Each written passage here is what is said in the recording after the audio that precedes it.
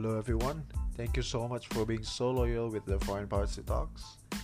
Apologies for being delaying the next episode for about 2 weeks. I have a couple things to do, but I promise that this is going to be a very interesting discussion with the one and only Ambassador Robert Blake Jr. We're going to talk more on Trump's foreign policy. We know that there has been so many issues around President Trump. He's been attacked by the huge storm of COVID pandemic and not only affecting its domestic politics but also the direction of U.S. foreign policy. We all expect the U.S. leadership, but the fact shows the opposite. And I'm going to ask Ambassador Blake on what will happen to the 2020 presidential election, and if Trump is not re-elected as the US president and Joe Biden is elected, what do we expect in terms of changes in the US foreign policy? Interesting, right? So without further ado, let's talk to him.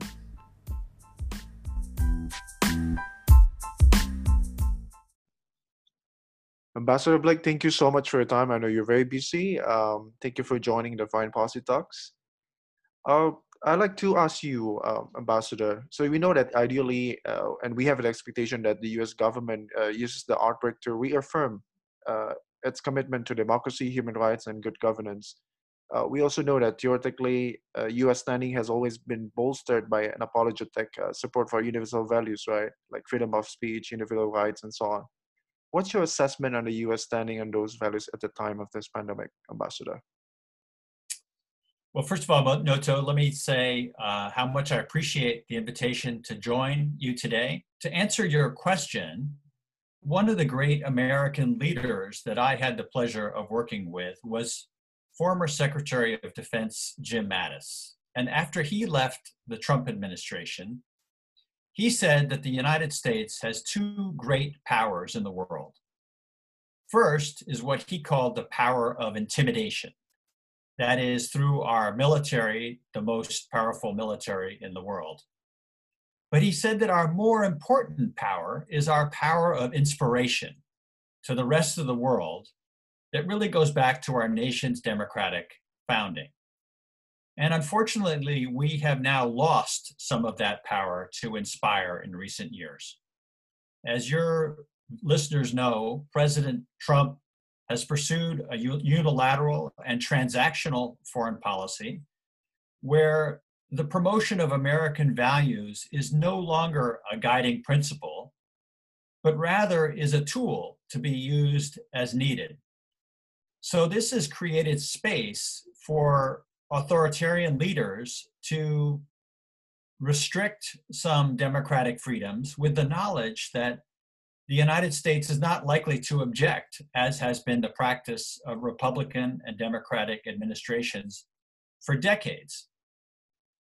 Joe Biden, the Democratic candidate for president, who currently leads President Trump in the polls by substantial margins, has pledged to restore a more values-based foreign policy.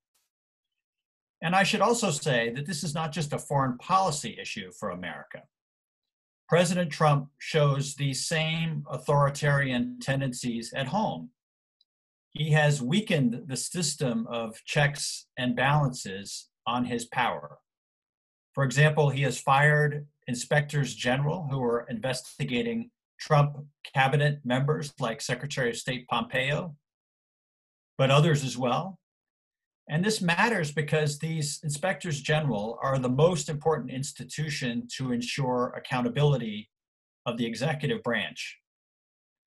The president and his administration have also ignored congressional requests for testimony and information, thereby diminishing Congress's traditional oversight and accountability role. And the president has fired officials who are investigating him or his family or his friends. Most recently, the attorney for the Southern District of New York, Mr. Berman, who was investigating various aspects of the Trump family fortune in New York. So that's the answer to my first question. Thank you. Mhm. So you have touched my next question, actually, Ambassador. We know that Yeah. news and analysis have reported that many government containment policies and measures in fighting COVID pandemic are authoritarian. Um, we know that it will have side effects on the functioning of our democracies, right? So, what's your view on this trend? Yeah. Well, I agree that some governments have used the COVID crisis to curtail democratic freedoms, but we really need to discourage that trend. Already, we have seen declines in democratic freedoms in countries like Cambodia, where Prime Minister Hun Sen's government has taken advantage of COVID-19 and so-called fake news laws to jail some of his political opponents. Likewise, Philippine President Duterte gave himself what he called, quote, special temporary powers, unquote, and has used those to jail some of his opposition. So again, this really matters for the state of democracy in these countries and for the region, but it also matters for the long term. China and the United States are vying for influence now in Southeast Asia, and China, far from democratizing as it has prospered, as many people bet that it would, has doubled down on its own authoritarian model and is seeking to promote its style of governance. So it's very, very important for the region, for countries like Indonesia to stand up for democratic rights and make themselves an example. And of course, it's important for the United States to do the same. The trends towards greater authoritarianism is worrying in the United States as well, as we discussed earlier. Okay. We know we have always seen that Trump is always confronting media in the US. We know that media has played a significant role in terms of sharing whether it's fake news or whether it's true facts, right? And in this case, for example, in Indonesia, media can be provocatively dangerous for the public and trigger more unnecessary action among society. What's your take on the role of freedom of media at this pandemic? That's a great question. Freedom of the media is an essential part of a healthy democracy everywhere. And social media is an important new medium through which many people get their news. Moreover, we have seen in countries like India and Indonesia that the increase in the use of tools like WhatsApp has created terrific new means of communication. But unfortunately, these means can also be exploited in ways that are harmful.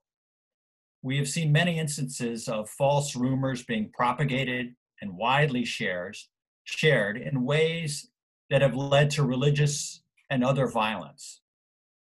So what can be done? I think there are several ways that this can be countered. First of all, companies like Facebook and Google and others are doing a better job of monitoring and taking down such fake news before it can cause the harm that I talked about. But second, I think there's a very important role for local leaders. One model that I always admired when I was in Indonesia was what local religious leaders have done in Ambon.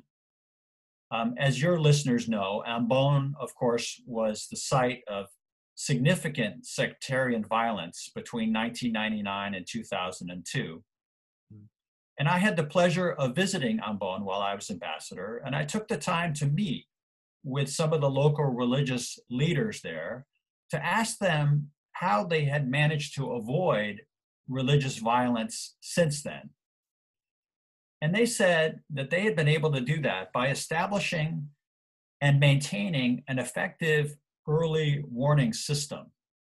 So when they hear of false rumors starting, either on the television or on social media, they themselves immediately take to those same media and tell their followers that such rumors are false, and most importantly, to urge calm. And I think because of their stature in the community, that has really worked. I would be remiss if I didn't mention another equally disturbing phenomenon, which is the growing problem of state-sponsored social media misinformation campaigns. the Internet Institute of England's famous Oxford University has studied the social media activities of the Russian Internet Research Agency. And this is a group that was set up in St. Petersburg by President Putin with a relatively small $10 million budget. And the Oxford team has showed how this Russian agency has sought to exacerbate divisions in America ahead of the 2016 elections, and how they flooded a lot of the swing districts in the United States with misleading or inflammatory advertisements on Facebook and other platforms. And Oxford has now documented how Russia and China are now using this same social media toolkit in countries like India, Iran, Pakistan, Saudi Arabia.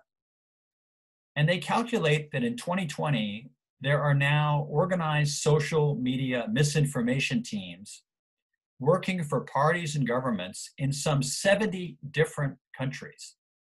So we need to recognize this growing problem as well and deal with it. Mm, awesome. So freedom of media should be balanced with the involvement of, many groups within society, right, Ambassador? Yeah, absolutely. Great. So let me go to the U.S. foreign policy now. We know that the world is expecting the active U.S. leadership in fighting COVID-19. However, the facts seem show the opposite. Personally, I think it's imperative to reinvigorate U.S. public diplomacy, especially at this time. In your observation, Ambassador, what has changed from the perspective of countries and people outside the world, outside the U.S. towards American foreign policy? Well, I think our handling of the COVID-19 challenge, both at home and abroad, has diminished our standing in the world. The executive director of Australia's Lowy Institute put it well recently, and I quote, he said, America's mediocre performance in response to COVID-19 has shaken a lot of observers. We are accustomed to seeing America as the epicenter of global power, not the epicenter of global disease. The Ebola disease broke out in West Africa in 2013 and threatened to become a global pandemic.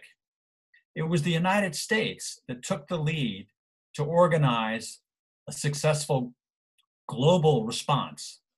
So we built, coordinated, and led a worldwide response while at the same time strengthening our own preparedness at home. And the Obama administration then wrote a handbook for future administration. The Trump administration chose to ignore that handbook, and it has mismanaged the US response both at home, and it has declined to take on our traditional role to mobilize the international community. So again, I think both of these have really diminished our standings, and I regret that. Ambassador, you can revert my next questions to the region of Southeast Asia. In your view, will coronavirus bring stronger isolationism and economic nationalism? And what would this mean for the future of regional integration, either politically or economically in this region? Well, that's a great question. I do think that our once globalized world is fragmenting, and that economic nationalism is growing, as you say. Global problems like pandemics require a global response. Think how the world came together to address climate change, for example, drawing on the power of the United Nations, but also the leadership of countries like the United States and China at the time. If anything today, global problems are worsening. It's not just COVID-19 or climate change, but also huge global problems like the displacement of human populations that are creating record numbers of refugees. And yet, at this critical moment, the institutions of global governance have really not proved up to the task. Let me just give you a few examples. The main institution that is responsible for ensuring global peace and security is the UN Security Council. And the UN Security Council has accomplished very little in recent years, primarily due to the differences between the United States, Russia, and China, each of whom vetoes initiatives by the others. So what's happening? Instead, you're seeing sub-regional and ad hoc groupings that are becoming more important. And let me just give you maybe one or two examples. One is the Quad, which is an emerging coalition between the United States, India, Australia, and Japan. And what unites all of those countries is alarm at various Chinese expansionist policies in the South China Sea and elsewhere. And so this institution has evolved to provide a forum for discussion about how to handle that challenge. And I think we might see new institutions emerge. There is talk, for example, of what is being called a new D10 grouping. And this would be the G7 democracies plus South Korea, India, and Australia.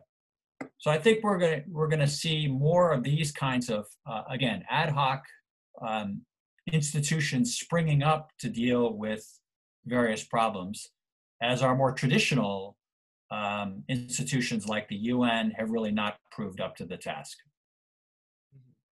We just now has a challenge where the Japan opposed the involvement of South Korea in the G10, right?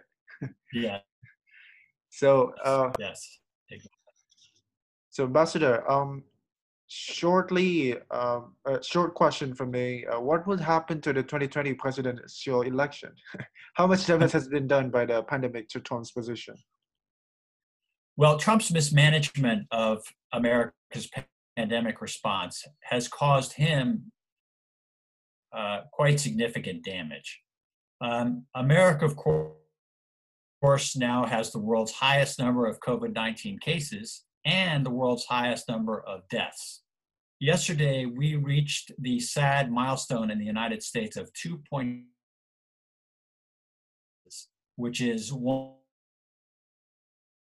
How did we reach this dubious milestone?